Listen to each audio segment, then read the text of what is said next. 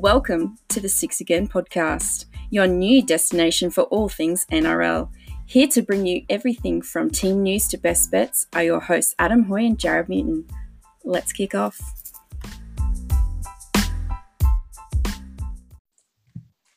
Alrighty, we have Big T or T with us on the episode tonight. So you guys may know him as the biggest tiger, or T, or Big T, as he's referred to himself. We don't even know his real name. Wink, wink. We actually do, but we're not telling you what it is.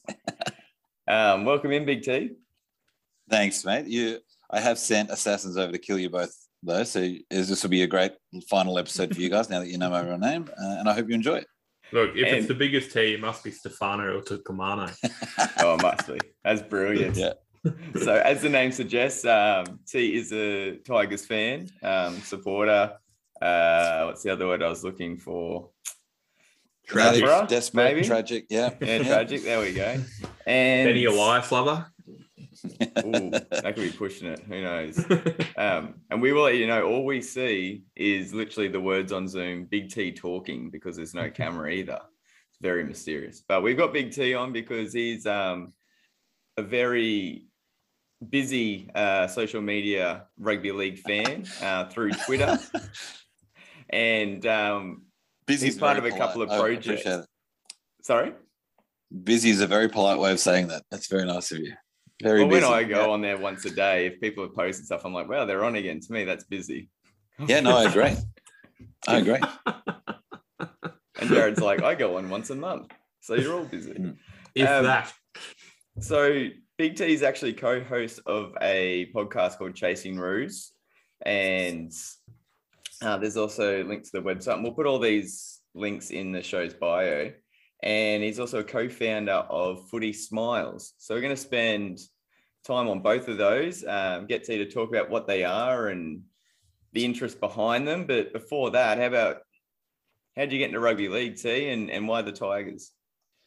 Born and bred in Balmain. And so walking to my primary school and high school, which I went to both in the suburb. On the street there, we have Tiger prints still painted from the 88 and 89 grand final when Dawn Fraser was walking around painting paw prints on the floor. And so when you see things like that in the lawn, yeah, and we have laundromats that are obviously called Tiger Laundry, and every other pub's got a deal when the Tigers are playing and things like that.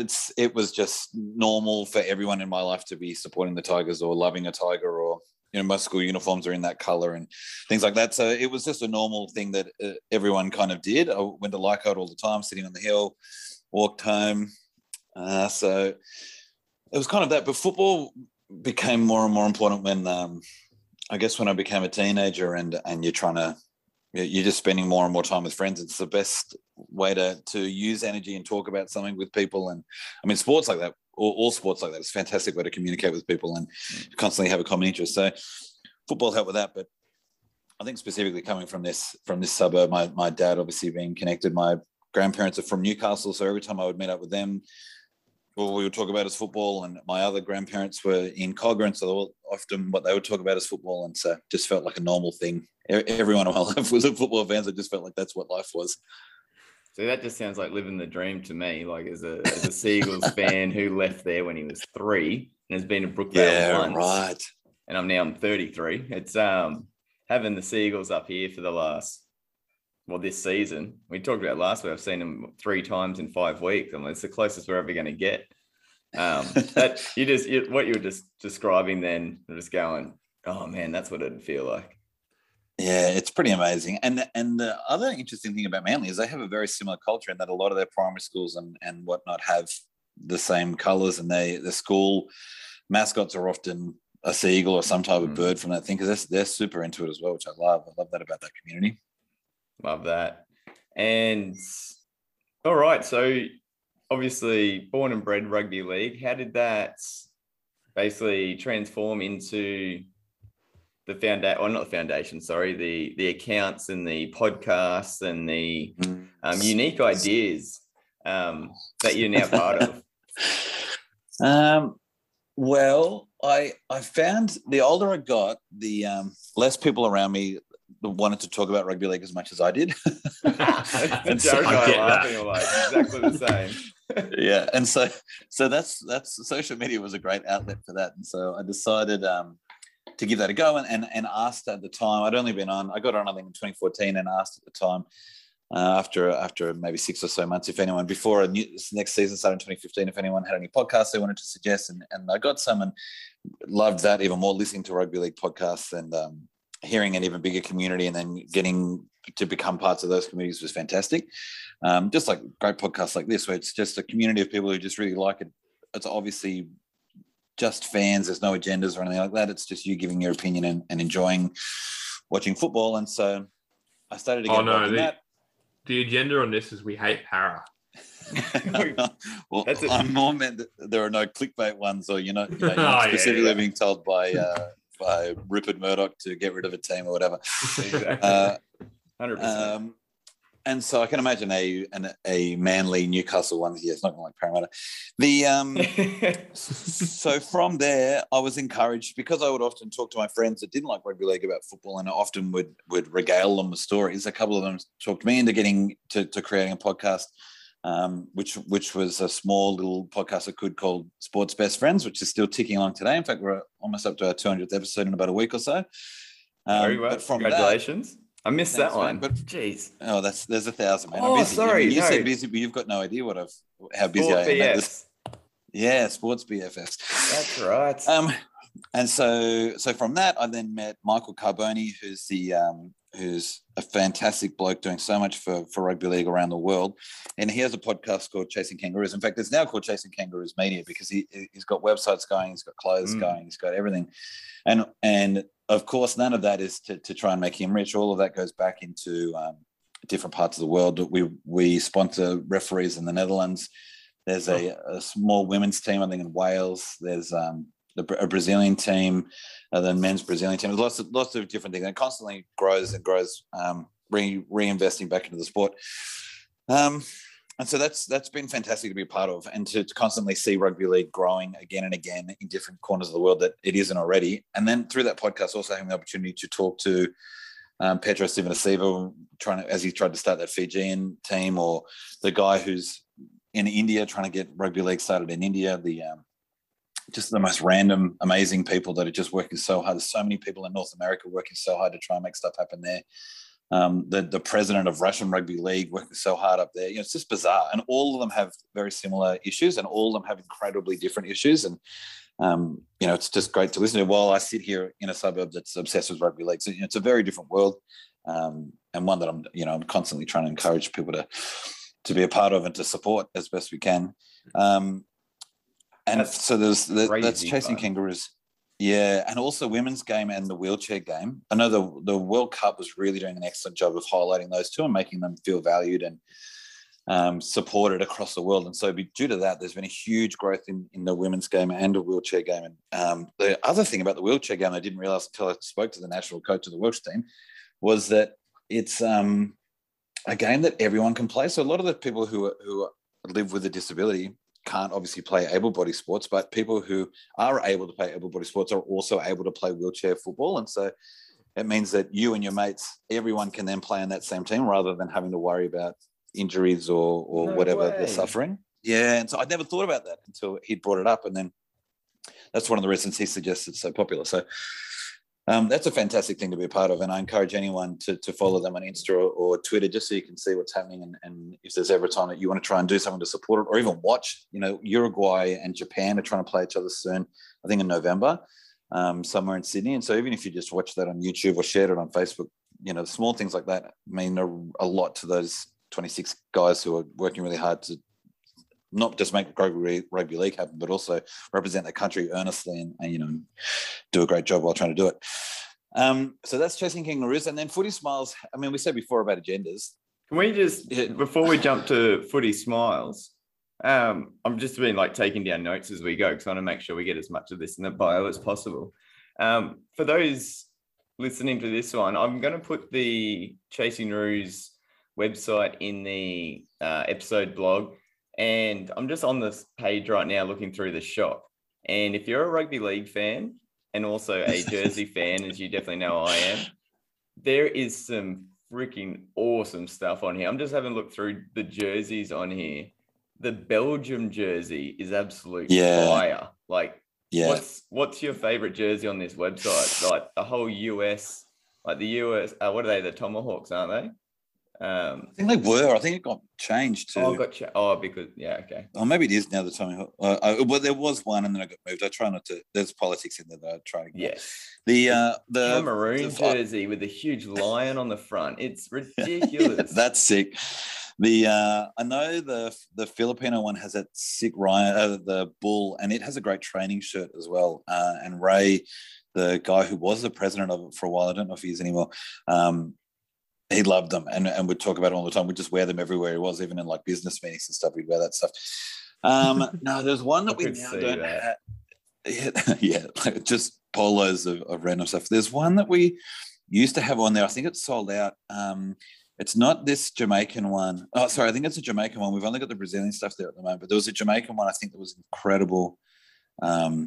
I think we sold out of, and that was my favorite one. It also, I think, just reminded me of that incredible run that they went to make the World Cup, so to qualify for the World Cup. So, there's some great stuff on there. And again, most of that goes back to, I think, because it's also a growing team. So, Phil, who does a lot of the work on that website, anytime that they get a certain amount of subscribers on YouTube, that we end up sending footballs to other developing nations as well. And it's just because it really isn't about money; it's about encouraging that sport. So, it's the USA it's great. It's a great website. I just found it. It's actually a really sick jersey as well. And just to let you guys know, these are really reasonable prices. Everything's around the $60 to $65 mark. Like, so if you're overpaying $130, $40, $50, $60 for a jersey,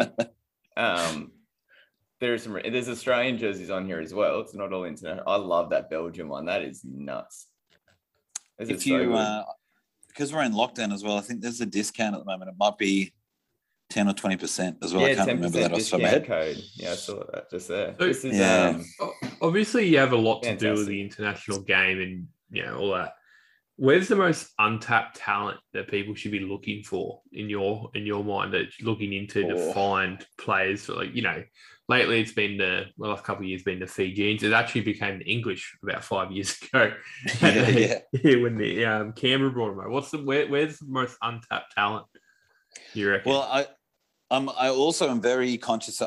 Short answer, Brazil. Long answer is I want to make extremely clear that I am just a subsidiary of the Chasing Kangaroos media as well. Like Michael Carboni is the big boss, and he does a huge amount of work. And so, I definitely want to make that clear. He'd be lovely and humble and sitting there going, not caring. But I personally know how much work he does and how much work I don't do compared to him. And so I want to make sure that that's clear. It's like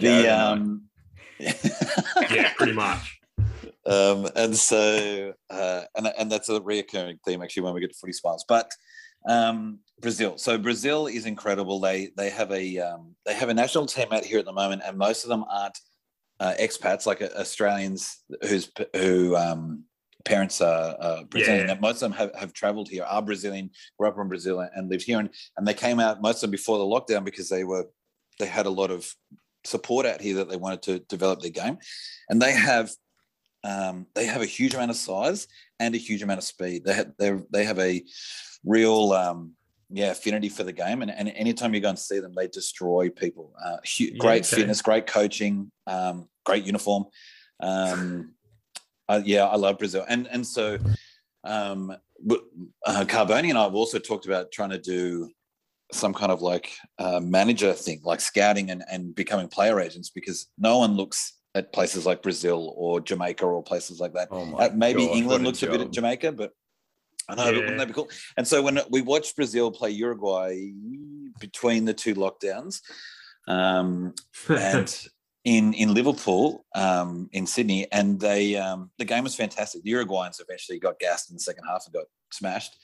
But there were a couple of Brazilians that you could tell, even though the quality was dropping, their lock, I can't remember his name, and their halfback were like definitely reserve grade quality with no coaching yet. And so with an environment and with coaching, they were going to be for real. So are you sending a message to Luke Brooks?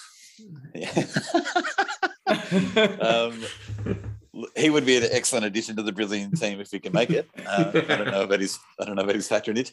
So I would say Brazil, all of South America. I know Brazil's quite keen. I know the guy who's I'm so bad with names as well, which anyone who knows me would already know.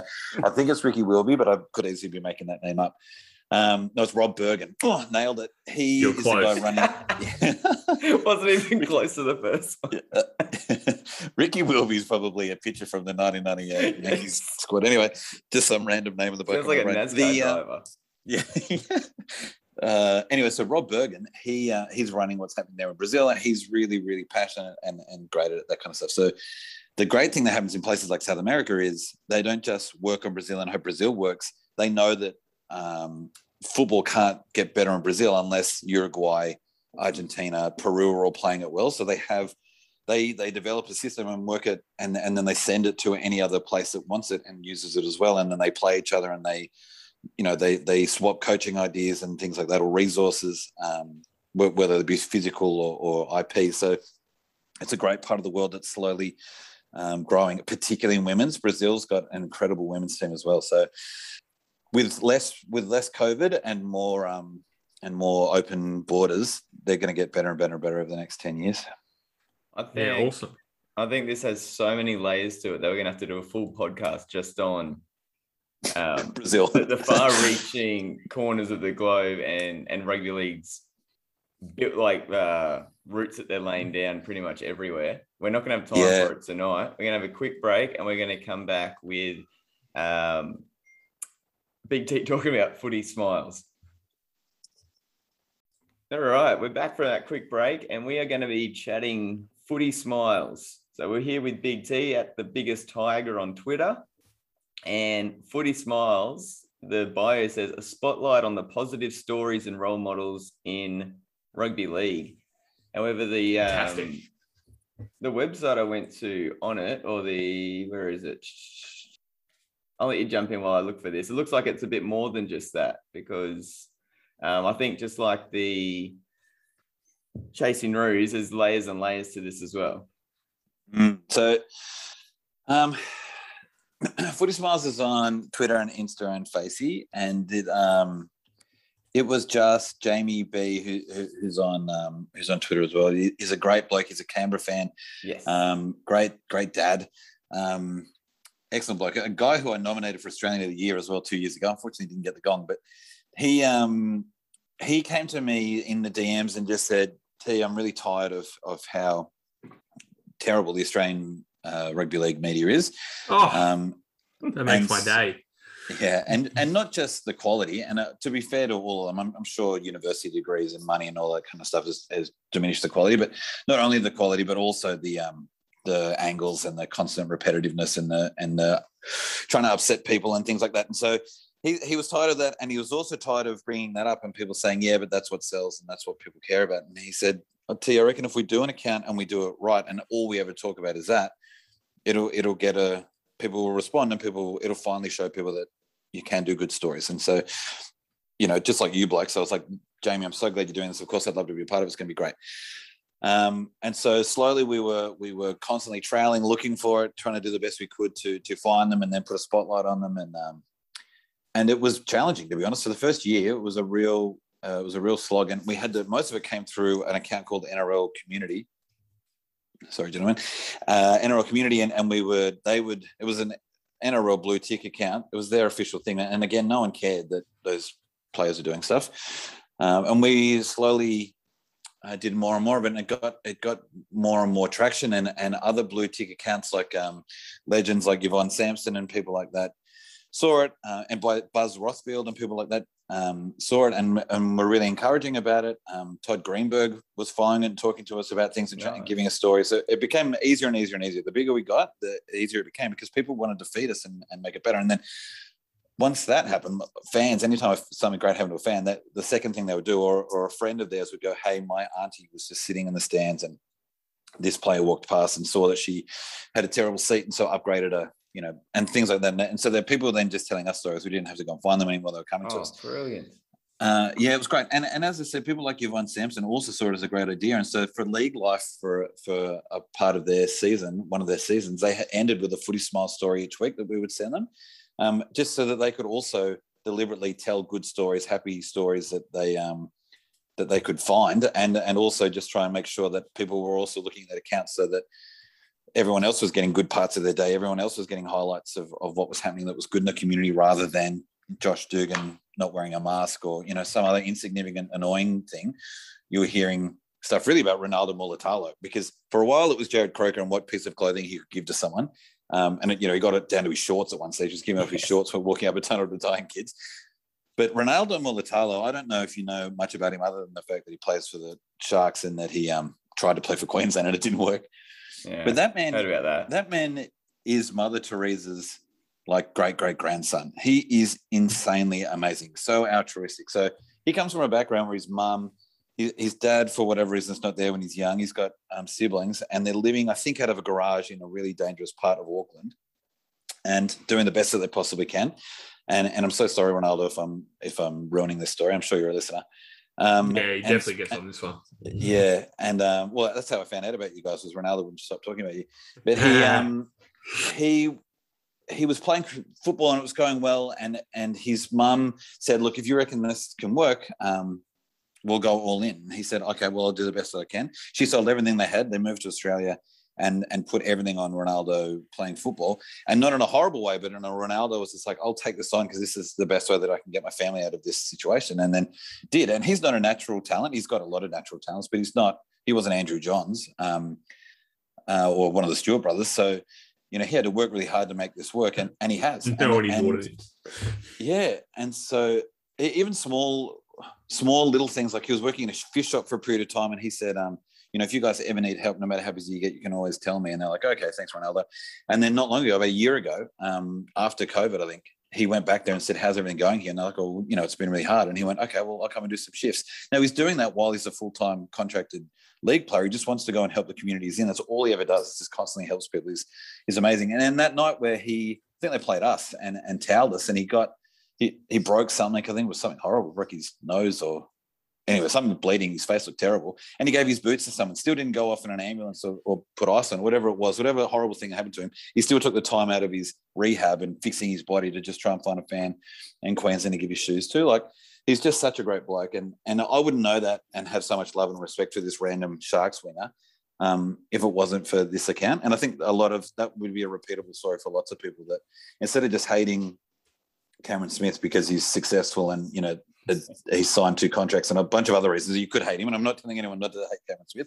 But when you do hear about all the stuff that he also does, it makes you a little bit more, it kind of humanizes him a lot more, and it makes us feel less like that he's just the guy on the field who beats me, and more like, geez, he's got a whole other 20 hours that he's not on the football field, and he actually uses a lot of those hours to do great things in the community.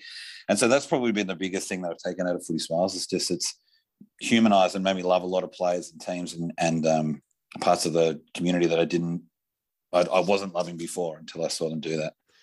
Does it kind of frustrate you seeing I don't know if the word's frustrate, but when players are getting interviewed, it's almost robotic these days with the answers they it's not even have to give. They kind of just are made to give, just because of the headlines it create if they take one step out of line. And then you've created this and you know what they're really like as people. Do you think does it frustrate you, or do you think it'd frustrate them, like Ronaldo Mulatalo being such a good bloke, and then what happened with the whole Queensland thing? How does that sit with you, and how the media handles that kind of stuff? Yeah, or the mainstream media.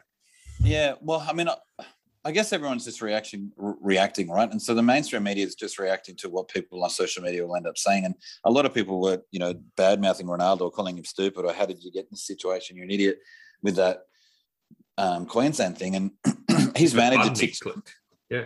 I think his manager ticked it no on the first contract and then ticked it yes on the second contract. And I'm not sure Ronaldo had anything to do with it. And surely Queensland Rugby League has a lot more due diligence than Ronaldo. Anyway, I'm not going to get into that particular thing, but a lot of people made personal comments about him during that time. And of course, there's no point in trying to white knight people and run in and tell him, but he works in a fish shop sometimes because, he's a nice bloke. People don't care. People are upset and angry and they want to make their point.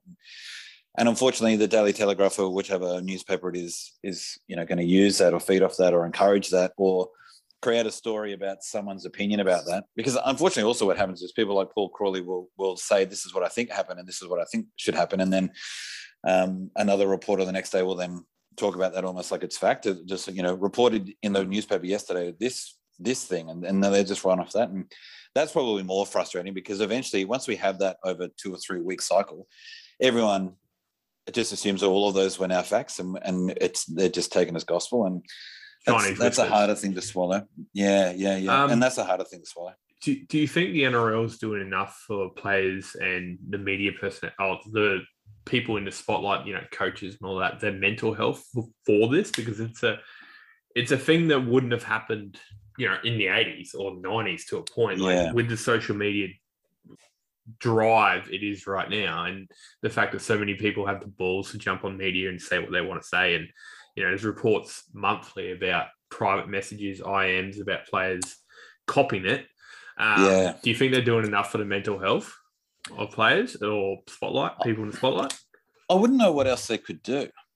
I mean, outside of training and telling and litigating against people, I know the guys who were saying that horrible stuff to Latrell in the DMs got charged for that. Good. And I don't know if you saw him, but he was the absolute picture. Whatever you're imagining a troll would be like, he was incredibly the exact picture, and he was doing it from his parents' house and he was in his 30s. Like, it couldn't have been any more stereotypical if you wanted to be. So that was rather enjoyable. But I just don't know what else you can do other than telling them all to get off social media, which is that's not a plan. That's just, hiding rather than fixing. So, yeah, I know it's not an NRL problem. I know the NBA deals with it. A lot of them have to cop a whole bunch of stuff because everyone feels like, they're so much more reachable or connectable now and which is an incredible thing. It is amazing that I could, write something right now to Beyonce and her phone would go, whether or not she reads it, I don't know, but it's incredible that I would be able to, that I feel like I could talk to her and say, you're going to get Jay-Z after you in a second. We'll go. I'd also be able to talk to Jay-Z.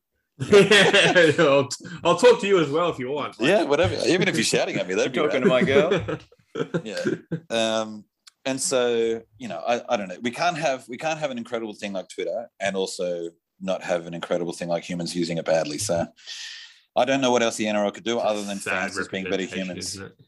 Yeah. I think that that's going to bring oh my God, I'm so tired, so I'm sorry. Footy smiles to a head there. And like I said, there's layers and layers of that we can get to. The other thing we wanted to chat with Big T about before we get to our finals previews is what it's like to be a Tigers supporter at the moment and what your current view of the club is, and let's just say near future outlook. So just to give you a little bit of background, I tweeted out that we had Big T coming on the show tonight, and I believe his first reply was West Tigers will not lose a finals game this year. Spoiler alert. Facts. I was like, oh, brilliant. Facts. Doing better than Newcastle. Yeah, you are. I'm doing better than Manly. So I think I put back the gif of from Dodgeball. It's a bold strategy, Cotton. Let's see if it pays off for him. So it's one of the best gifs as well. It's one of the best. It's so good. So we were talking Tiger Town before we hit record tonight, and probably lamenting the depth of things like coaching, analytics, planning for matches, etc. And Jared and I have talked on here in the past about we don't believe Michael Maguire is the issue at the Tigers. We think he's a decent enough coach who has that blend of old school and new school. He's willing to try new things. From our point of view, it's a front office thing, especially with talent identification and the right players to bring to the club. And then also the correct board members to have taken this club forward. Is that something as a West Tigers fan you see as from a similar point of view, or do you think there's other things going on that those who aren't West Tigers fans aren't really going to pick up on? I think first of all, I think it's amazing that you guys are sensible enough after you both made the finals and both your teams lost. The first thing you guys did was went and found a West Tigers fan to come on and distract you both from that. So that was good. That's sensible. West Tigers fans and Bulldogs fans make the rest of us feel so good. Well, at least Bulldogs fans won their last game of the season. Anyway, the that was yeah. So I'm glad you brought that up, Adam. I appreciate it. This is a great interview, and then you guys have a great rest of your night. Yeah, look, the Tigers. I think the first of all, I don't know. Like I've followed football my entire life. I'm a accredited coach. I'm a referee in the Balmain district. I've been part of it and played it and done lots of things. But I still have really no idea how you run a business, first of all, or a rugby league team pretending to be a business, pretending to be entertainment. So how you would make any of that actually happen, do it successfully, I've got no idea, other than luck and time. So eventually, I think one of you said it before, that the laws of probability will force us into the finals. It has to. Even if we're playing badly, probability will make us be there Newcastle eventually. Yeah. And my death will be after that, and that'll be a great time for me. But to be actually able to fix it, I agree with. I don't think it's the coach. It may have been the coach, except for that we already tried to move that variable a bunch of times, and the outcome remained the same. So to keep thinking that that's the variable we change and have more success, I think isn't right. I also agree with you that Michael Maguire. I also, would you believe, host another podcast currently because the guy's on paternity leave called The Voluntary Tackle, and they were also talking about this. They said that they didn't. The guy in there was saying that he didn't rate Madge. And I was suggesting to him, if you wrote down the qualities that you wanted in a coach, particularly a coach that you wanted to get you out of a pit and into the finals, you wrote those qualities down, and then you tried to write down all of the best things you can think about Michael Maguire, that list is going to be near identical. So I would be amazed if you could find a better coach than him at the moment on the market, outside of Craig Bellamy maybe 10 years ago, or Wayne Bennett 5 years ago. I don't see anyone who's at an age that could really fix this other than Michael Maguire. And so in saying that, it must be something else, because it can't be this bad for so long. A lot of people suggested it's Luke Brooks, and I'm happy to accept that. I'm on Luke Brooks' island. And so I'm happy on Luke Brooks' island, and we'll stay here until he leaves the island. But I'm fully aware that that's not a sensible thing or something that I can easily defend. So I'm happy to just be on the island. So the last thing then would be the front office. I know the least about, out of all of the footballness about the West Tigers, I know the least about is the front office and what they do and how they do it. So how we would change it, or if we would change it, or which parts of it we would change, I've got no idea. But I guess I'm not going to tell you not to change it. I just don't know. It's not a particularly pretty answer, but I just don't know what else. If you change a CEO, does that change the culture and the whole thing? Do they make so many decisions about what happens on the field that it makes it better? I definitely know that Melbourne's had very consistent leadership in the front office for a very long time, and that I'm sure has had positive impacts. And I know that Brisbane had that for a while and it left, and then they've gone to shit. So I can definitely see times on which strong front of offices have meant strong performances. But I also can't remember a quote that Jack Gibson had about winning. I think he said starts on the front office. So, there's a lot of reasons why it would need to be better up there. But who actually needs to change? Is it the chairman who's the Bryden's lawyer guy, or is it Pascal, who just has a terrible haircut? I'm worried that I'm, making a lot of bad judgments about his performance just on his hair, and his choices to continue wearing that hair. Yes. I don't know. I mean, have either of you had the pen guy? Everyone hated pens for ages. That's the example I was going to use. When you're talking about we know little about the front office, I think that's one of the things with NRL, and we've talked about it with salary cap previously, how little transparency there is. And I watch a lot of American sports, and the roles over there are very defined. So they have a GM, we have CEO, but the buck pretty much stops with them. And my ice hockey team's had a new GM come in, and within 2.5 years has undone probably 10 years worth of bad work from the previous regime. Bad work. Oh, that's great. Yeah, and he was literally a club legend and set up another club as his first go. But I think in recent history in the NRL, the only clubs that you hear about the front offices are the clubs that are doing poorly or have had issues. The Pens at Manly, the front office at Cronulla, the front office at Tigers, they've had a bunch of different ones. Paul White towards the end. The only two clubs that you hear... Or Canterbury when they were going this, and they were getting around in Newcastle. Yeah, that's it. Tinkler at Newcastle. And the only two where you hear stuff that are also doing well is because they've come out and spoken, which is Nick Politis and Donaghy when he was at Melbourne. And all the rest was, it came out through the media that this is going on, and it never led to anything good. And once Manly stabilised the board, that got the Cherry Evans contract sorted after all that Titan stuff, signed the Trebojeviches long-term, all that sort of stuff. But I think it comes down to the lack of transparency. Like, what are the roles of the front office at each club? That should be something I think fans and media should know. So if we're saying, all right, talent retention and identification is our club's issue, that's this person's portfolio. And I think it gets rid of a lot of that grey area. So when you've got a team like the Tigers that are just in this constant, they seem to like in a constant turn cycle between 9th and 15th. And it's just been going on and on and on. Like, where's the common denominator in that whole thing? And I don't know. Yeah. That's what I actually think.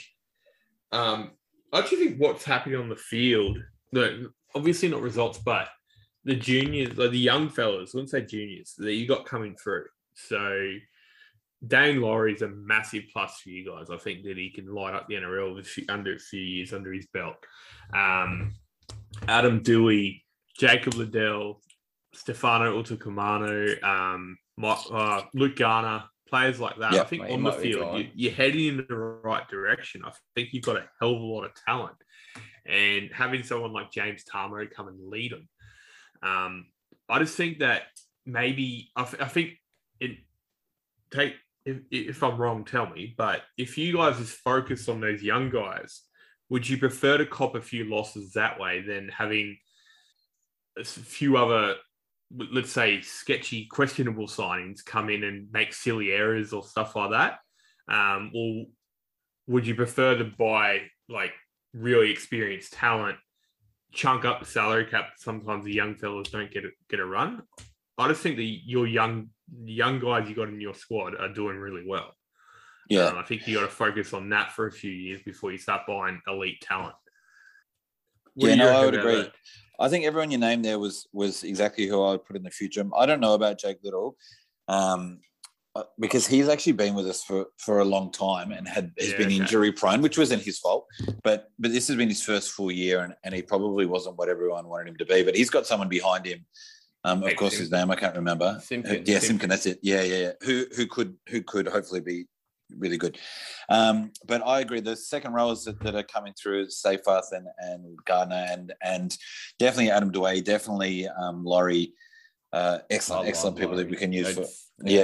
And so I agree. And I also think that the reason why we would have to focus on youth and people like that is because at the moment we're not an attractive club for people to come to, so we have to pay overs for even someone like James Robert or Joey Leilua to come. We need to pay overs, or Russell Packer or Ben Madalena, all these people who could have been good. I understand why you roll the dice on them, but when they're not, it's a huge pay packet, and then a whole bunch of people, like you said, now don't get a pay packet and they go somewhere else. So the Campbelltown and Balmain districts, junior districts, produce, and so there's no issue with that. When we won in 2005, Tim Sheen's identified a whole bunch of kids in 2002, 2003 that he needed to make sure that we kept, because he saw that as a future, and that's how all of those kids stayed, and all of those people like Benji, Robbie, Dean Hallertau, all of those people stayed. He was also then lucky enough to have some old heads like Peyton or Hodges who we had at the time, but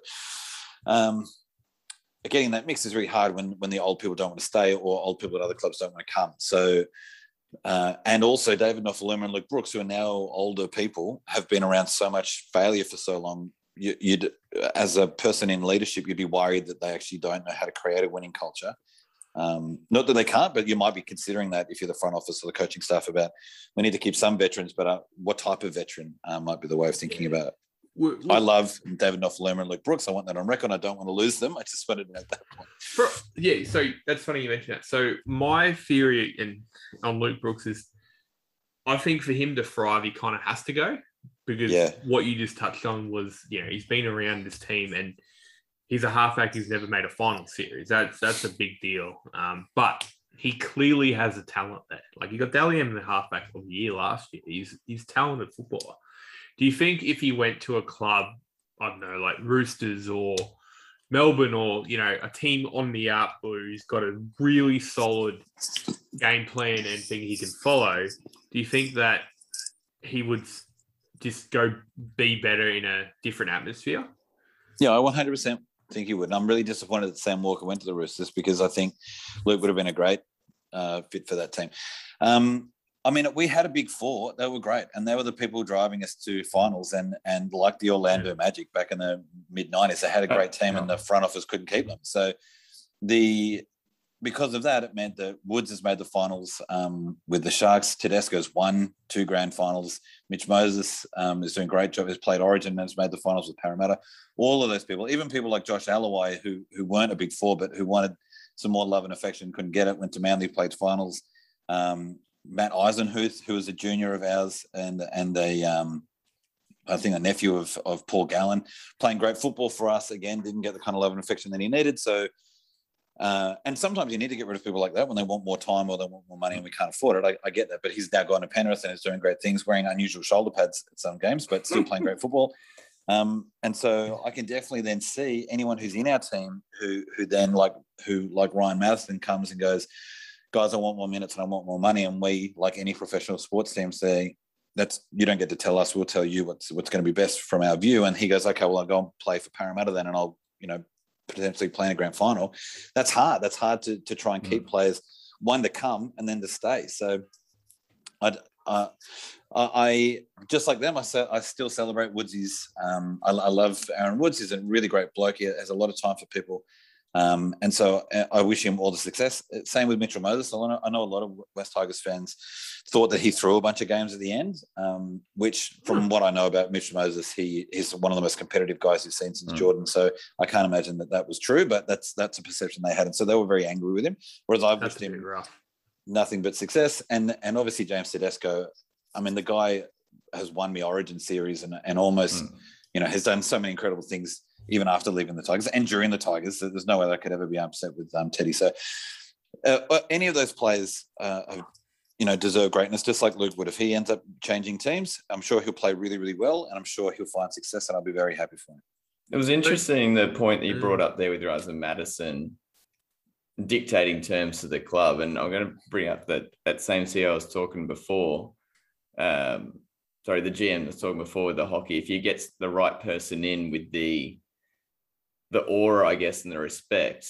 I said he fixed up 10 years worth of bad decisions in 2.5 years. There's 30 players on the hockey roster at the moment.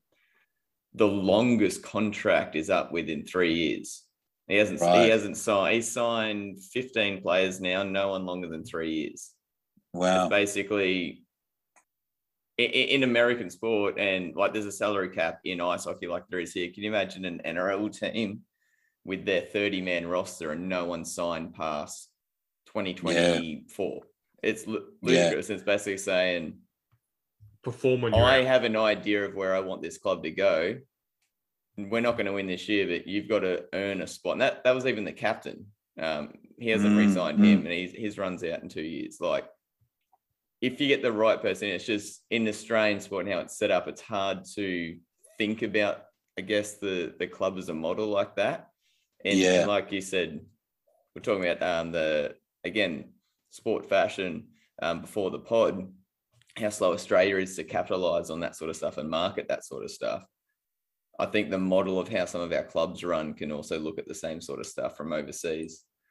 I even feel bad for players who can't, in rugby league, you can't even sell yourself as your own personal brand. The only those ads that you see with like the Cheese selling those undies, or those Addo Carr and Munster doing those ads for tradies. That's only because those companies sponsor the Melbourne Storm, and that's part of the Melbourne Storm's contractual agreement. It's not because those players individually get that money. So, in America, they're doing it a very different way, and some would say, really great, and some would say not so great. But the other thing that they get to work on there is that they have a huge amount of talent. So you can say as a general manager, there is 1 million kids that want to play ice hockey. And so if you can't do this over the next 3 years, I got another kid coming through. It's harder for the West Tigers to say that, in Australian sport to say that, because there aren't, David Noffelen will infuriate a lot of people with his defensive decisions, but there aren't a huge amount of wingers available to us that are going to do a better job than him. And so it's much more, good point, real good point. It's a harder thing to say. Also, linking back to what we're saying about Madge, it's very easy under salary cap issues to dump a coach and sign a new one, because it's really hard for them to do that with those players, though, because, I mean, Gus always talks about 5 years plans, and he was ridiculed for that. But also, what he was saying was every single club has at least a 5-year plan, sometimes 7-year plan about managing player roster, because of all of the finances that go into that and the different machinations it can have over time.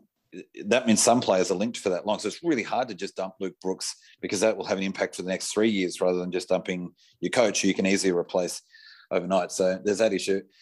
Also, the stuff I should also add about Ryan Matheson is I'm sure a lot of that was his manager telling him he deserves more and blah, blah, blah. I've had the pleasure of meeting him once, and he was an extremely pleasant guy. And so I got no idea if he was the actual driver of that bad meter, if it just happened to be the situation he was in, and, and his manager doing.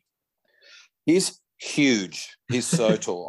I'm a big bloke. I'm not just big in terms of fandom. I'm also big in terms of humanness, and so I'm about 184, 185, which in old talks about 6'1", 6'2"-ish, and he towered over me. Like, he leaned over me, but probably didn't even see me down there. Like, he's an absolute giant, and particularly in a rugby league field where most guys are tall, like Tom Trbojevic is also ludicrously tall, and he looks tall out there, and most football players are probably taller than we think.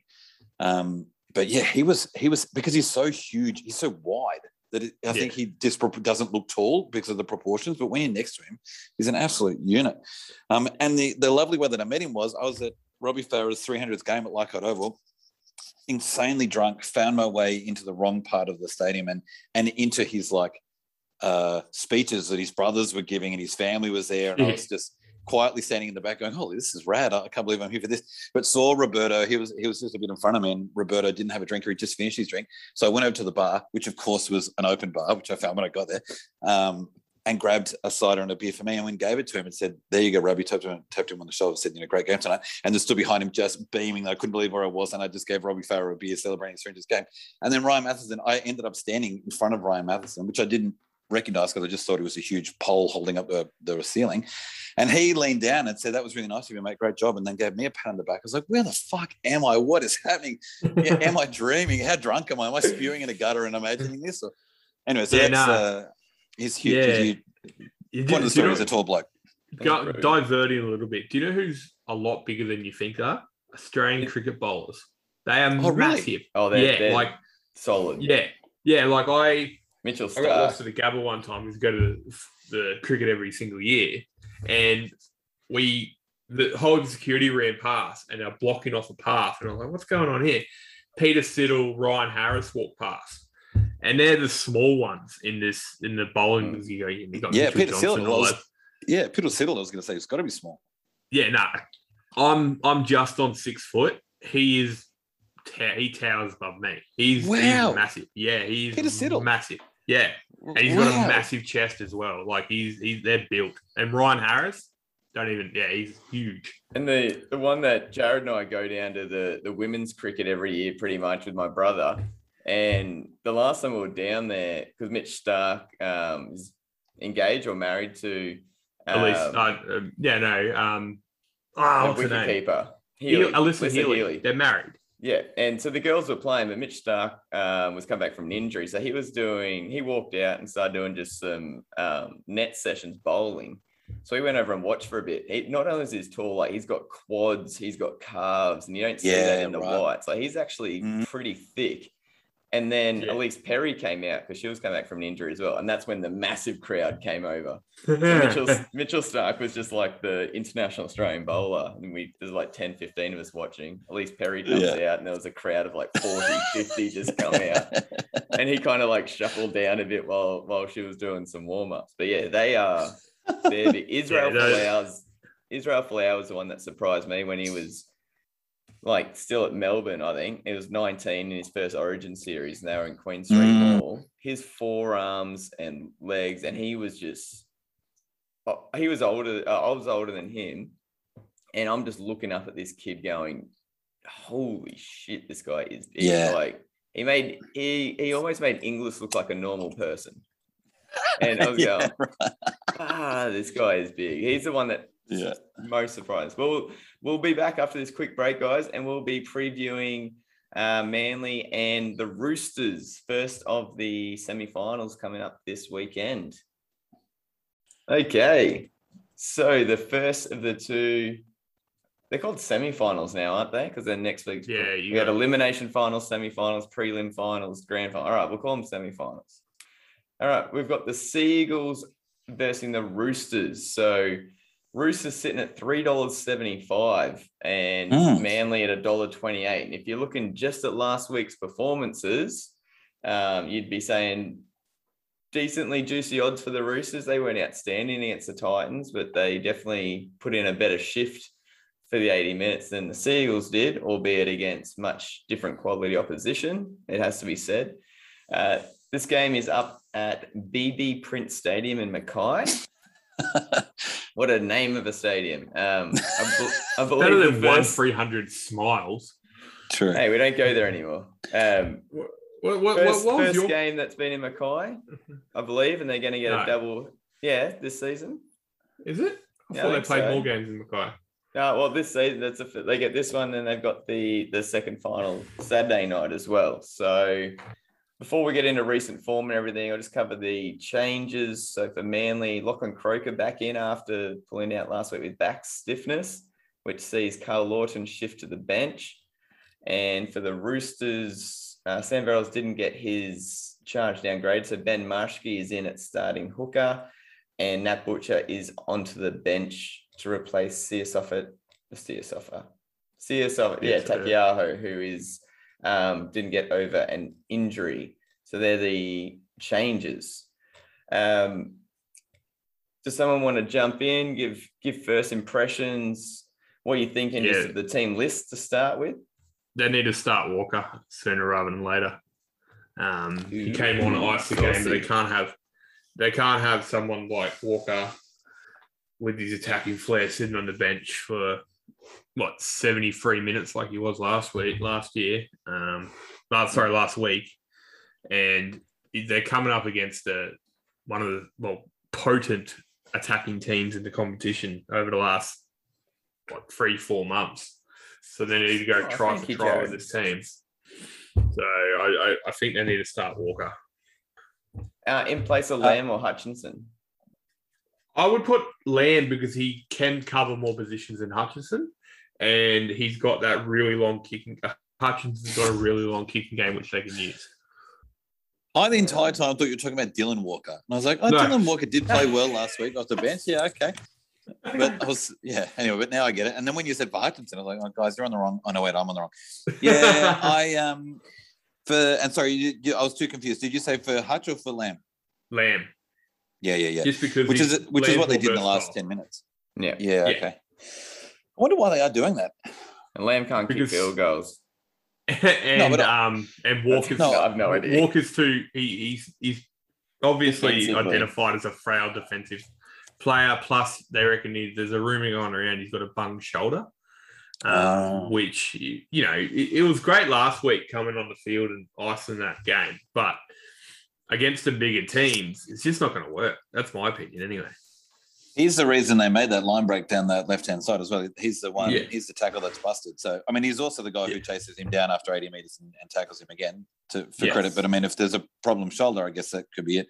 How are you going to deal, Adam, with Curtis Sirenan being out? Because he's played the entire season. Oh, no, wait, he's always out. Now, this he's always out. I don't know what we're going to do there. For someone who supports Tigers, you throw a lot of shade. Well, he is a Tiger through and through. I can't wait to get Curtis Sirenan back in the twilight of his career.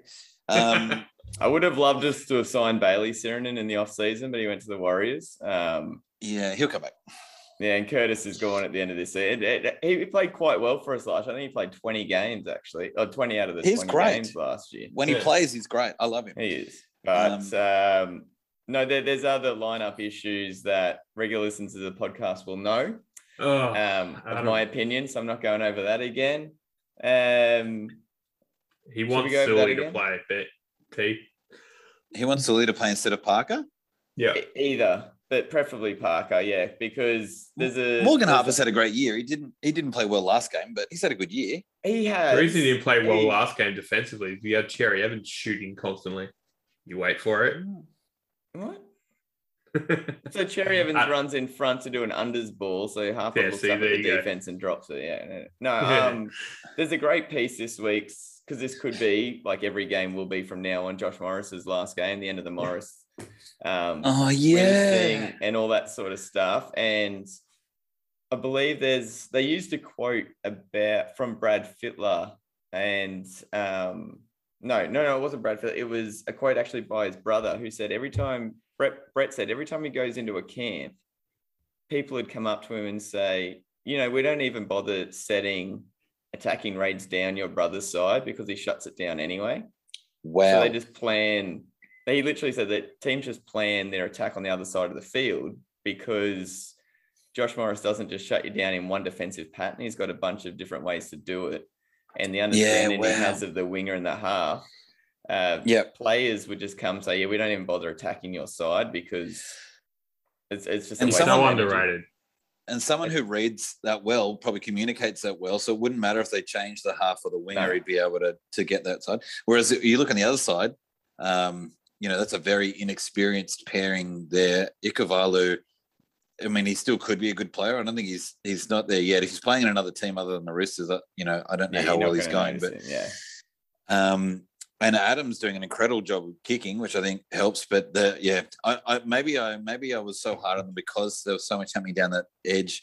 I just assumed that they were playing badly, but maybe it's now I'm realizing it's because 100% of the attack went down there, so they just looked worse just due to probability. I think with the defensive pairing like this, with Morris, if you're not going to attack that side, then whoever the other centre is for Manly, and it's been like this for the entire season, neither Harper nor Parker can create something out of nothing. And that's the issue I have. That's the main issue. Defensively, they've both got it over Sully, albeit neither of them have been great the last 3 weeks. But Sully's played in 2 games over the last 5, and he just demolishes people when he can run over Adam Kieran or run through, and you can't just one-on-one tackle him like you can the other two because the other two aren't big boys. And he was huge when he was the 18th man that game where you guys had 1,000 people and he came on. He was massive. Yeah, that was against Parramatta. I was at that one live. It was he came on and you noticed him more than half the players, and that was in a 56-10 scoreline. I get he's not there next year, but I want to win the comp this year. So play the best players. What about, is Morgan Harper, I may not have been paying close enough attention, but I thought Morgan Harper and Jason Subb were on the same side. They are on the right. Yeah, they are. So why, is this numbering weird, or is he now next to Ruben Garrick for this next game? No, that's just the numbering doesn't matter. Line it up. Okay. I have no idea why, but the numbering, honestly, it used to matter. It doesn't anymore. Yeah, because Garrick's outside Parker generally because extremely good looking men. They want to put him on the same side. Okay. And Parker wouldn't pass it to him. Okay. I mean, Ruben Garrick's the all-time greatest point scorer in Manly history now, or something like that, and he did it in a regular season, which is insane. Most in history in any club in the regular season. Yeah. Only person to reach 300 points in the regular season. Yeah, that's it. Greatest of all season is still El Masri at 342, I think, something around that mark. And we'd need to get further than that for Garrick to get there. It's the only other change, and I was shitty of it last week, is Sean Keppie being on the bench. I'd much prefer Toff Sipley. For what you get, I reckon Sipley's a harder worker, makes no dumb decisions to give away penalties, and is safer with the ball. He's just a safer player, and he's going to get the same yardage and has a better motor, I think, than Keppie. Keppie's just got him for size. I don't get the fascination with Keppie. I think he's too young to be put in this position because he played 16 minutes. What was it? We said, 26 minutes last week for one hit up for 6 meters or something and 14 tackles with a couple of missed, and he was puffing. I'm like, get off the field. Yeah. Also, Adam had a go at him while he's wearing a Manly jersey. Well, it's not his fault for getting picked, but once you get picked, you better do a better effort than that. Like, there was a trend, I think, in the 80s or maybe even the 90s, 70s or 80s in the NBA where it was angry white guys were really attractive. Even if you weren't particularly good, you were picked by just being an angry white guy. And Sean Kepi seems to be in that mold, and I'm going to be being really unfair to him. But I also just feel like every time he's out there, I just imagine a handling error. And again, I might be being really unfair to him, but that's what I think of him when I look at his face there. So same with what's his name? Jack Everington at the Bulldogs.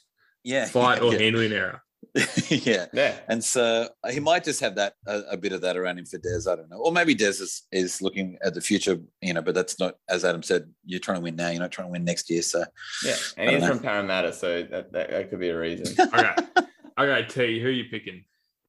We haven't even talked about the Roosters yet. Come on. Oh, sorry. Yeah. You're right. We're not totally biased, Jared. Jesus. I've said it before. I hate the Roosters, but I've got more respect for them than any other club this year. Manly's had some bad injury troubles the last few years. Dragons have had some bad injury troubles. Warriors have had a whole bunch of stuff thrown at them. But the injury and suspension and officiating and what else am I missing that has gone on at this club this year? I can't believe they are still in the comp. And last week, the gritty victory that they pulled out, and then the couple of 40-point scorelines they put on in the last few weeks of the season, when you're looking at this back seven and knowing that 2-3 of them would be in their starting back seven if everyone was fit, it's ridiculous. And in the forward pack, you'd have one on a forward pack's kind of back, isn't it? Yeah, so even in that starting 13, you'd probably only have 6 to 7 of them there. And I'm still worried about them. And they're versing my team. Yeah. And it's crazy. Yeah, I think if they get knocked out this weekend, everyone's just going to cheer them off the field just because of the effort they actually put in. And the fact that we're going to lose another one of the Morris twins, which is just sad for everybody involved. You say another one of the Morris twins? How many twins are there? 2. So we'll lose another one. Another, okay. The other one retired. It sound like there was like 6 or 7 of them. The way they play, I wouldn't be surprised. Yeah, true. But yeah, no. So yeah, they got it's actually really interesting because this team, they probably should have dominated Gold Coast last week just because Gold Coast suck. But no, they should have dominated because you picked them to belt them. That's the only reason. I really don't rate Gold Coast. But it's actually interesting because they got by that game with the skin of their teeth by a really smart coaching decision, bring Walker on to ice the game where probably not many other people probably would have. But, essentially that's luck. He brought him on as a risk with 7 minutes to go, or whatever it was, and got it over the line. Will he get lucky 2 weeks in a row to do that? And will Roosters be in a position with 10 minutes to go up against a Manly team who probably disappointed 90% of the rugby league community? The other 10% hate Manly last week in the fact that they played like shit and Melbourne just dominated them all over the park. Unfortunately, we're not as hated as we used to be. I'm being serious. Because you used to buy the comp, now you can't afford it. Yeah, so, it's just an interesting comparison where Melbourne were probably should have been comfortable winners where they didn't comfortably win. They won by the skin of their teeth versus a team who really underperformed last week. So, despite Roosters win, what I'm saying is I think they underperformed last week. So it'll be interesting what Trent Robinson and Des Hasler get out of these players this weekend. I'm going to pick Manly. I think this fairy tale run by the Roosters will be over this weekend, though, which is disappointing for me because I've been really enjoying watching them play this year. I would agree that Manly have become less hated. I think it's because they were terrible for 3 years in a row. And then everyone felt bad for them. We beat them a bunch of times, and that was, that's a pretty low point. So And so I'm enjoying it. We're also playing a great brand of football at the moment. So yeah, except for Dylan Walker, who I don't think should be playing football. They're a great team. And so I don't hate Ben Marschke. It's a sad time that he has to be there because obviously their captain shouldn't have had to have retired. And for there's at least a Hall of Famers probably, and they've all been taken out halfway or at the beginning of the season. So it's going to be hard for them. But because I can never remember anyone's name, there was a coach, an American coach who, when scouting people or having people scouted, he'd often ask them, "Is that guy lucky?" And they would say, "What do you mean?" He was like, "Well, does a guy often get lucky when he plays? Does luck follow him?" And that weird way of thinking, it may have been Belichick. Made that like coach quite successful. Yeah. And so thinking about this team, Tedesco is that, and Josh is that. They are lucky players. Luck finds them. Josh, I mean, has run into 1,000. Yeah, James. Yeah, Josh has run into a huge amount of injuries, which is a real shame. But he also is the kind of player who finds himself on the right-hand side of the field when there's an overlap, and he's somehow the winger. And then he takes that incredible right foot step when 3 Titans players have overrun him and they all run out dead. But he was able to put himself out of position, but in the right position. And so that's the kind of thing that he and Tedesco, now that Tedesco never gets injured, he's a lucky player. So that kind of thing can happen for him. Unfortunately, though, Victor Radley is the opposite of that. And probably Jared Rio-Hargreaves and Drew Hutchinson are not lucky players. So no. I don't see, other than Tom Trbojevic, I don't see many of the that kind of luck quality leaking onto the Manly side. I would not looking too much at the next game, but I mean, the Roosters would probably be less of an upset than Para. They've got a better chance than Para winning their game. Yeah. But I would probably, if I had to put money on this, I would put it on Manly. I really don't hate their backline as much as you do. I think maybe I just am very attracted to Ruben Garrick's jawline and Brad Parker's beard, but I don't think they're anyone near as bad as you think. Ruben I love because he's the first player that my son remembered. My son's 5 and we got to go watch Manly play for the first time down at Redcliffe when they versed Bulldogs in the second last week.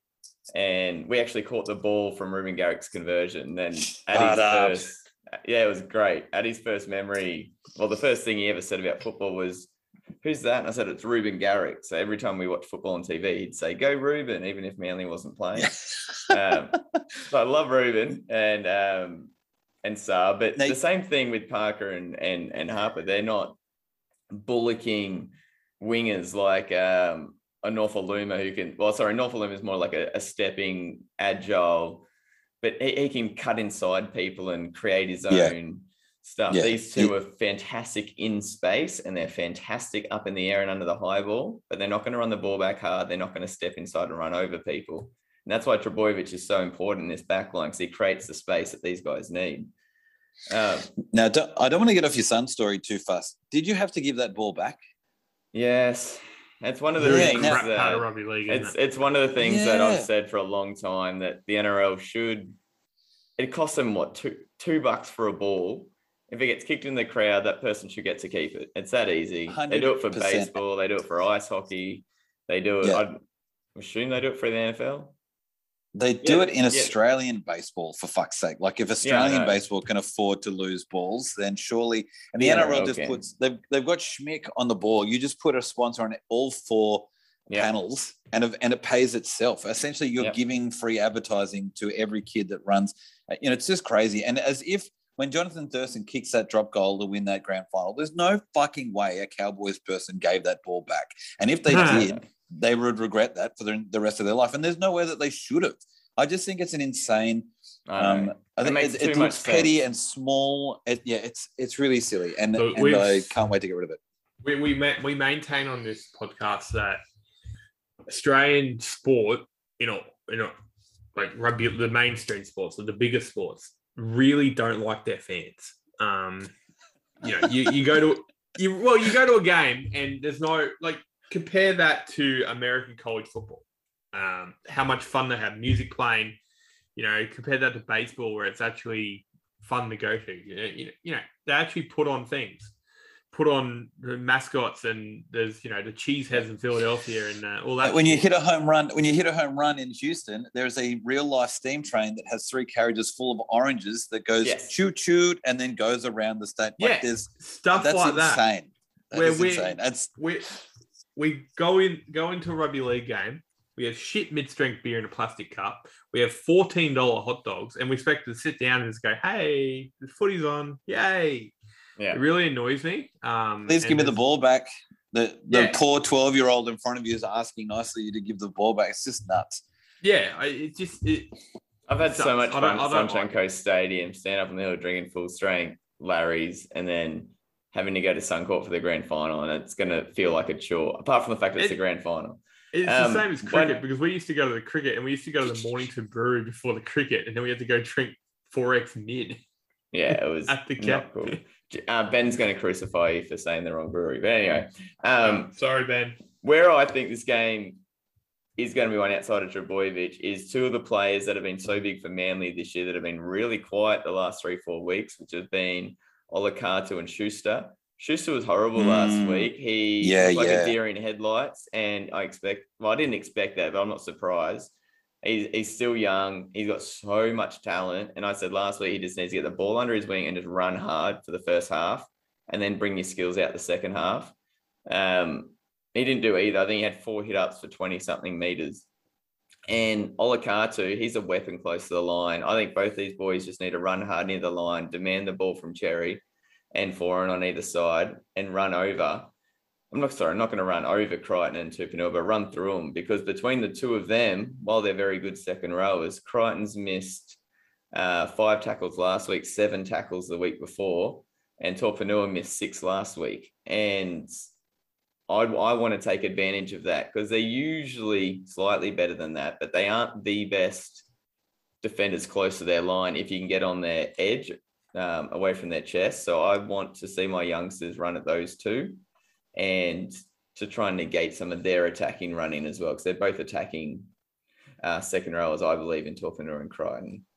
So Josh Schuster, I recently did a podcast with 2 other blokes where we just looked at 4 rookies for this year. It's actually been an incredible rookie class with Reece Walsh, Dane Laurie, Josh Schuster, and Chris. And Walker, and so Sam Walker. And so I went into that thing. It's probably going to be. We had a debate about it, and I was thinking it's probably going to be Walker or maybe. But by the end of it, I was almost convinced on Josh Schuster, because he's been so incredible in that position. Not revolutionising that position, but certainly taking that left side of Manly to an absolute, like, super dangerous level where he's not just a line running, tackling guy. He's a real weapon. And I realised that during the year I was playing a game with my 3-year-old son where I would walk out of the room and pretend I was going shopping or something, and then throw the football back into the room through the doorway without looking. And I would say Schuster while doing that no-look pass. And I realised that if I'm not doing that, he's really permeated into the rugby league culture. And so he's a great weapon. But the other great thing about Manly is I had an opportunity to commentate a bunch of games on New South Wales Rugby League TV for their Harold Matts and SG Ball. And you've got, I know Manasseh Fainu. Yeah. His brother. You got 2 brothers coming up. There's a big Fainu and the fast Fainu, and they are insane. There's a halfback and a prop, and they're both. All I did for those 2 games was talk about how amazing they both were. I think one of them, they ended up winning the grand final. I think they were undefeated the entire time. You had the captain was the centre, who was also incredible. No. Maybe I'm thinking about a different. There was, I don't know, but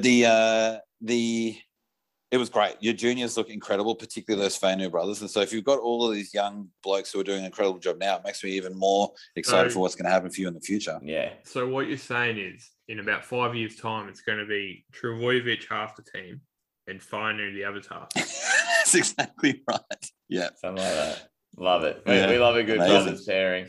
I was thinking the other day, because it's a Manly poll that comes up all the time. Would you take the Stewarts or the Trbojeviches? And I never answer because I love both of them. But I was thinking like how different they are as pairs of players. Like Trbojeviches are the nicest.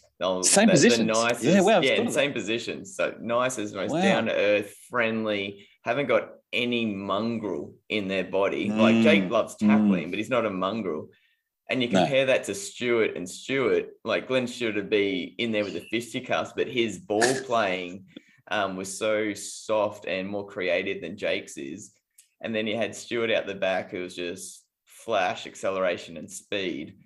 But they just had this mongrel, this grit about them, this fight. You said this about us, we're going to bring it to you. Whereas the two Drabojeviches are like, oh, he might have said that.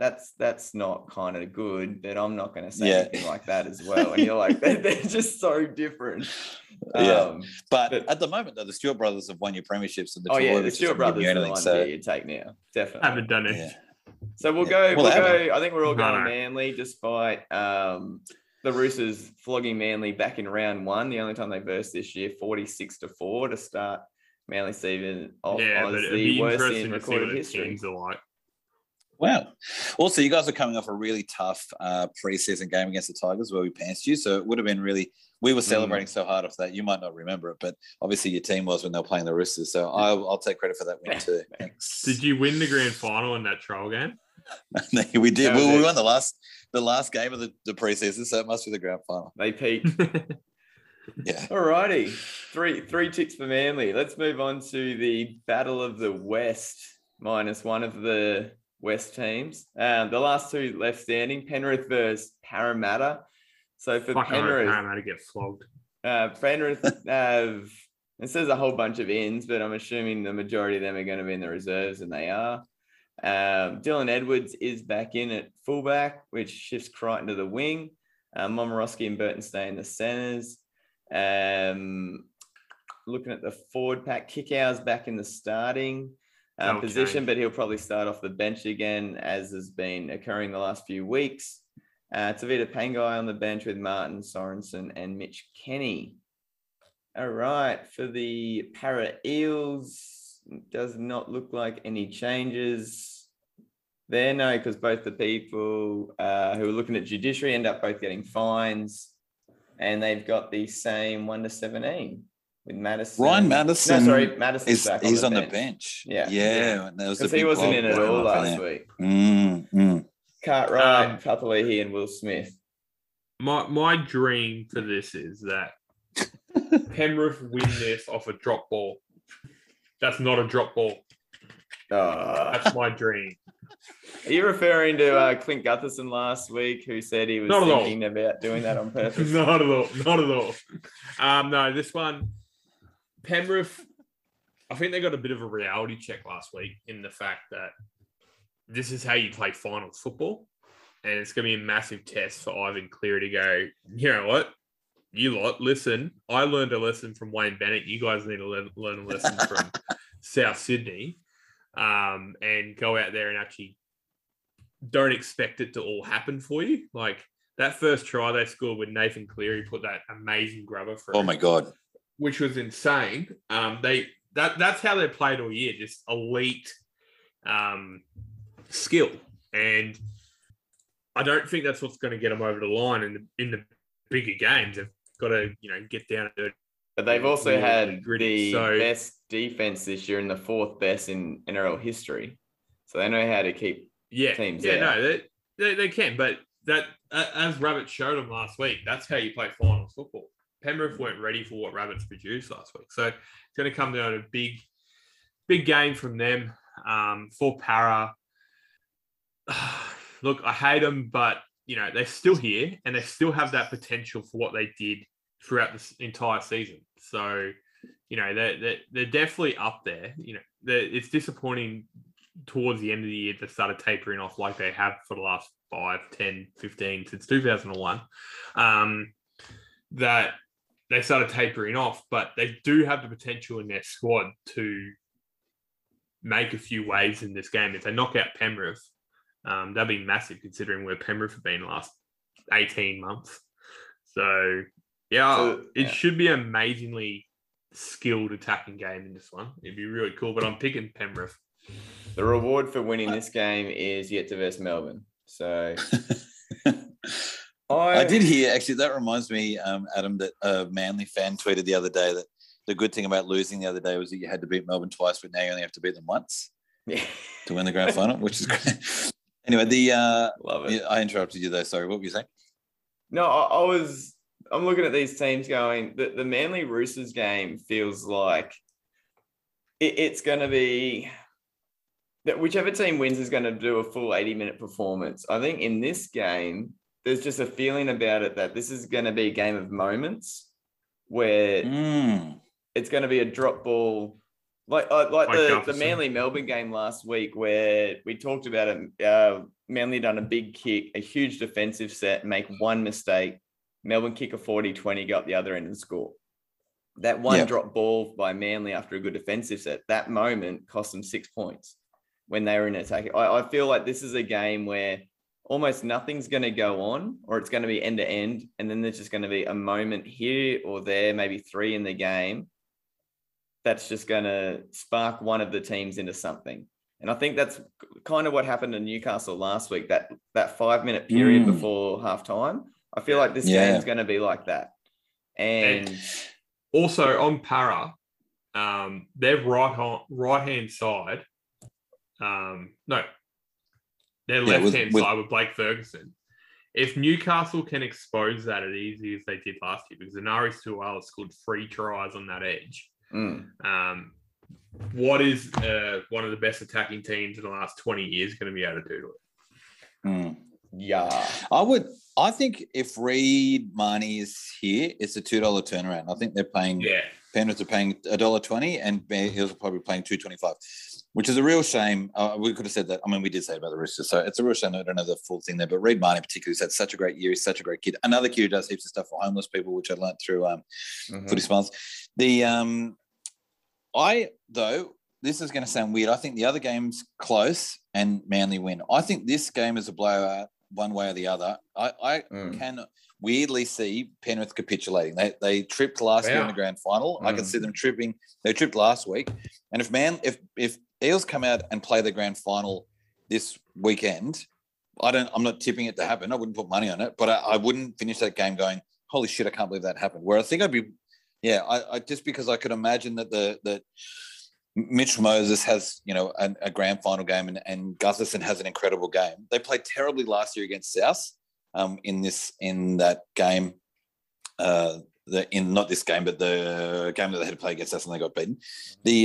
And then they didn't play well enough last week, but they played well enough to win. And so I wouldn't be surprised if they have here's our grand final amazing game and they play it in. Then they get pumped. They play Melbourne next week and get thrashed. Get pumped, just in the same way that Canberra got kind of thrashed by Melbourne last year.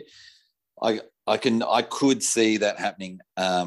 Whereas maybe if the Roosters upset Manly, they could still go on and upset other teams. I don't think they have to play their grand final to win. Whereas, if Eels play out of the skin, Nathan Brown has an absolute incredible game. Paulo has an incredible game. Regan Campbell-Gillard remembers that he's actually a state of origin. Yeah, but if he just keeps that up, there's Mitchell Moses can be electric. Dylan Brown, the first half of the year, was incredible. Blake Ferguson used to be a rep player. Wonga Blake used to put on shots that would, get highlight reels for days. So it's not impossible. I definitely can't see them winning the grand final, but there is a chance that they win this. Do Penrith actually come out and do what Melbourne would do, which is just play to their potential and kick to the corners and play really well? Yeah, probably. Nathan Cleary didn't have an amazing game, but he could easily do that and just drown Eels. Is that a representation of Parramatta's ability, or where Penrith are right now? They wouldn't be surprised if they got ripped apart. It's actually got more to do with nothing about either of these teams. It actually has more to do with rugby league in 2019, 18, 17, 16 was a way bigger coin flip than it was in 2020 and 2021. Yeah, okay. With a bit of PVL-ness, there's been more blowouts, and so it's been a lot easier. In tipping competitions, if you tip the favourites, you pretty much would win every week. So whereas that wasn't a thing before, you actually had to know what you were doing. So I think this final series has lost a lot of its PVL 6 again-ness. And so there's a chance. I think there's just more chance now than there probably was in the regular season. So maybe I'm just mildly excited by that and hoping that this is a bit of a coin flip game where we go back to them actually being contests rather than just foregone conclusions. I love it how you said Nathan Brown just needs one good game. He's been saving it up for 24 weeks now, so he'll it has to happen at some point. He used to play really well for the Tigers. Used to. One thing I was going to bring up, this game is hugely interesting to me because you look at the other teams that are still in, Manly, Melbourne, Roosters, Rabbits. The difference those four have had to these two is they've won in the finals in the last few years. Melbourne's won their premierships, Sydney's won premierships, Manly's won 2, Rabbits have won 1. Yet if you look at the last 2-3 years worth of commentary, Parramatta and Penrith have featured as much as anyone else, but neither of them have won anything. Yeah. Now, you've got them matching off against each other. One of them's finally going to get, well, not finally, but one of them's going to get closer again to winning something. But one of these teams is going to finish their season going, we've had a hell of a lot of stuff talked about us. We haven't done anything. Particularly Penrith. If they fall short twice like this, this is definitely a premiership window for them. There's probably more pressure on them. If they go out in straight sets, this wasn't a great year. No one remembers their huge amount of wins in a row that then was eclipsed by Melbourne anyway, but no one cares because you were just the team that couldn't get it done 2 years in a row where you had great runs and couldn't do it in the pressure time. And then that talks a lot about Nathan, who's playing great for State of Origin. But if he capitulates in 2 final seasons, that's going to be a very different narrative where everyone's talking about he's the next Joey. You know, Joey, dragged that 2001 team kicking and screaming to a grand final. So Nathan can't even do that with a good team at the moment. Hopefully he does. So Nathan's he seems like a great player and I wish him all the success. It's just going to be a really different narrative if he does lose this one. I'm going to go Penrith just based on the fact that they have been more consistent over the season. But I think whichever team gets out front early is going to win this one because the other team's going to feel the pressure and fall away. So we're going to finish that one now. Then pretty boring answers all the way through. 3 for Manly, 3 for Penrith. And we'll be back to wrap up the show. All right. So I hope you guys really enjoyed having Big T on the show. We certainly have. I don't think we've laughed this much in ages. That hasn't been at Jared's expense. So it's been a great change. And Jared's or Newcastle's expense, but righto. Actually, I think it's 50-50 between you and Newcastle. And hey, you can go with me this week if the Roosters win the Battle of the Birds. Big T, premiership prediction. Who's going to win it all this year? Look, it's I think, as I said before, the Eels having playing their grand final against Penrith, no one beats Melbourne. And so it'll end up being South's Melbourne, and Benji Marshall will go grand finals in 2005, grand finals in 2021. I am the number one ticket holder for Benji Marshall is legitimately an immortal. And so that'll really help my campaigning when he wins another ring. So South to win a crazy game against Melbourne. But I think the best game of the final series, if it wasn't the Titans Roosters, will be Manly Roosters. I think that's going to be an exceptional game to watch, hopefully. Tell you what, how big would that be for Bennett if he wins another 100% flag? That's massive. Yeah, because everyone talks about how many he's won, but everyone also talks about how recently they haven't been. So it's going to be massive for his ethos or whatever. Yeah. Well, my middle brother's got picked a South Melbourne grand final at the start of the year. I had a Roosters Rabbits. Hey, that can actually still happen. So no. I can't. I had Roosters winning with Joseph Sawali getting Clive Churchill. Yeah, you did. We all also had the Broncos in the top 8. So fuck, what do I know? Yeah, I was laughing at that from the start of the season. So I feel. So we've looked at Footy Smiles. We've looked at Chasing Roos. Anything else you want to plug, Big T, before we say goodbye? Yeah, I have the Sports Best Friends, a little podcast that comes out weekly, and I also have Big T's Tees, which is a little T-shirt business that I have, which also tries to finally make a small amount of money off the podcast world, and that might be it. Love it. So pretty much our show bio and me to fit it in a Twitter post is going to be just tagging everything of yours and nothing about the podcast title, the show title. I love it. We'll go with that. Big T's busy. There's your title. Big T's busy. I like that. That's a good title there. And I said to Big T I'd throw a question at him unprepared, and he did let me know through the week to let him know what we talk about because he likes being prepared, and you can see with everything he's involved in. This is an easy question though, real easy. we did a jersey show before the season. Best jersey of the season, home or away. You can pick any team in the NRL. Which one's been the best jersey? There's only one answer. I really like your Pepsi one. Oh, no, I mean like this season. Oh, this season. Because I just love the image of Cliffy Lyons holding up that trophy with the big Pepsi hat. Anyway, I love it. Brilliant. The best one this season. I think we had a really great Indigenous one. That would probably be the one that jumps to mind for me. Seeing Dane Laurie in our Indigenous jersey. I'm going to bring it up right now because Zero Tackle I found to be the best because they've got an entire segment, an entire part of their page just for NRL jerseys. Oh, so sick. I'll bring, I'm just scrolling down our Tigers here down the bottom. In fact, the Indigenous jersey, jersey class across the board was actually excellent. This year, about 6 of them were really, really good. I remember Manly's one was great. It's really nice. I just saw their Indigenous one. Saying that, yeah. Yeah, there were heaps of really, really great ones. Melbourne's was excellent as well. Actually, yeah, that's pretty sick. No, and they've got Dane Laurie as the picture. So that's a really cool jersey. Yeah, that was great. I love that one. New ones up here from last we've been on here because we did a ranking at the start of the season, but they were still all releasing their jerseys. Big Canberra lost. I'll give you I'll give you a credit point for that one. Yeah, I'll give you that. Yes, 1 point. It's taken me 4 lots of 40-minute Zoom sessions, but I finally copped 1 point. I just had to stick into keeping the grind. That's it. There we go. Yeah, it's been a bit of a bummer with we're too cheap. There's no money in the podcasting world. We can't afford pro. Nobody pays for Zoom, dude. Nobody pays for Zoom. What you're doing with this is classic. And through Chasing Kangaroos, we did. I'm going to use the next 40 minutes. Through Chasing Kangaroos, I was starting an NRLW series. Obviously, it's been postponed because the series was. But I'd already canned about 5. I have in the can about 5 interviews with different ladies. But I was also doing that. I constantly had the clock in my top corner going, oh, they can't see it. But I was just like, okay, well, that's great. Have a great rest of your life. Okay, bye. Oh, I just got it before. Because the 40 minutes, it seems like plenty amount of time. But yeah. We interviewed Kyle Flanagan last year. He was awesome for us, his first ever interview. So he was sitting there we're just scrambling to do anything.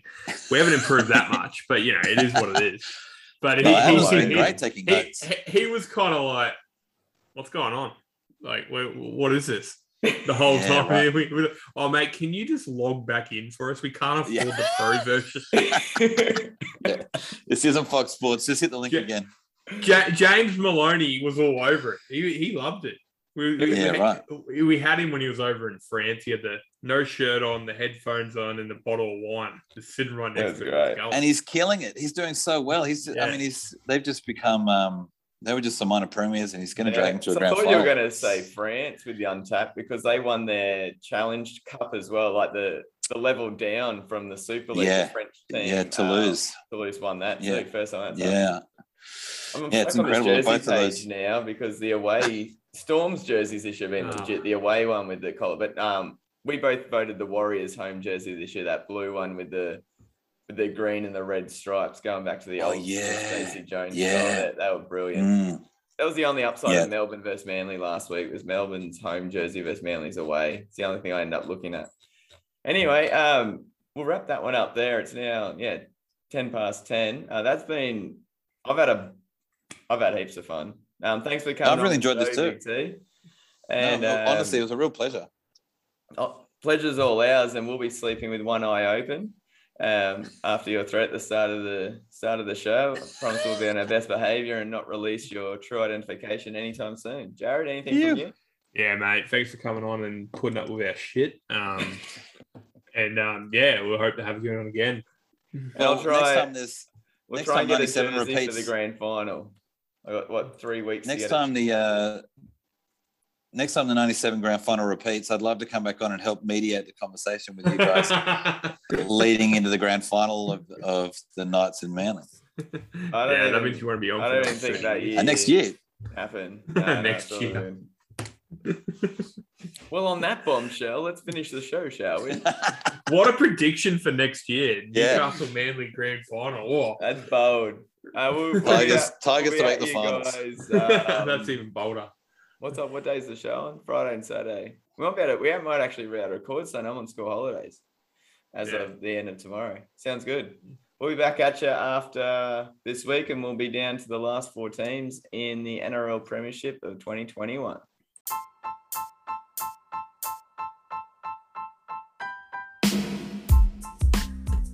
Thank you for tuning in to 6 Again.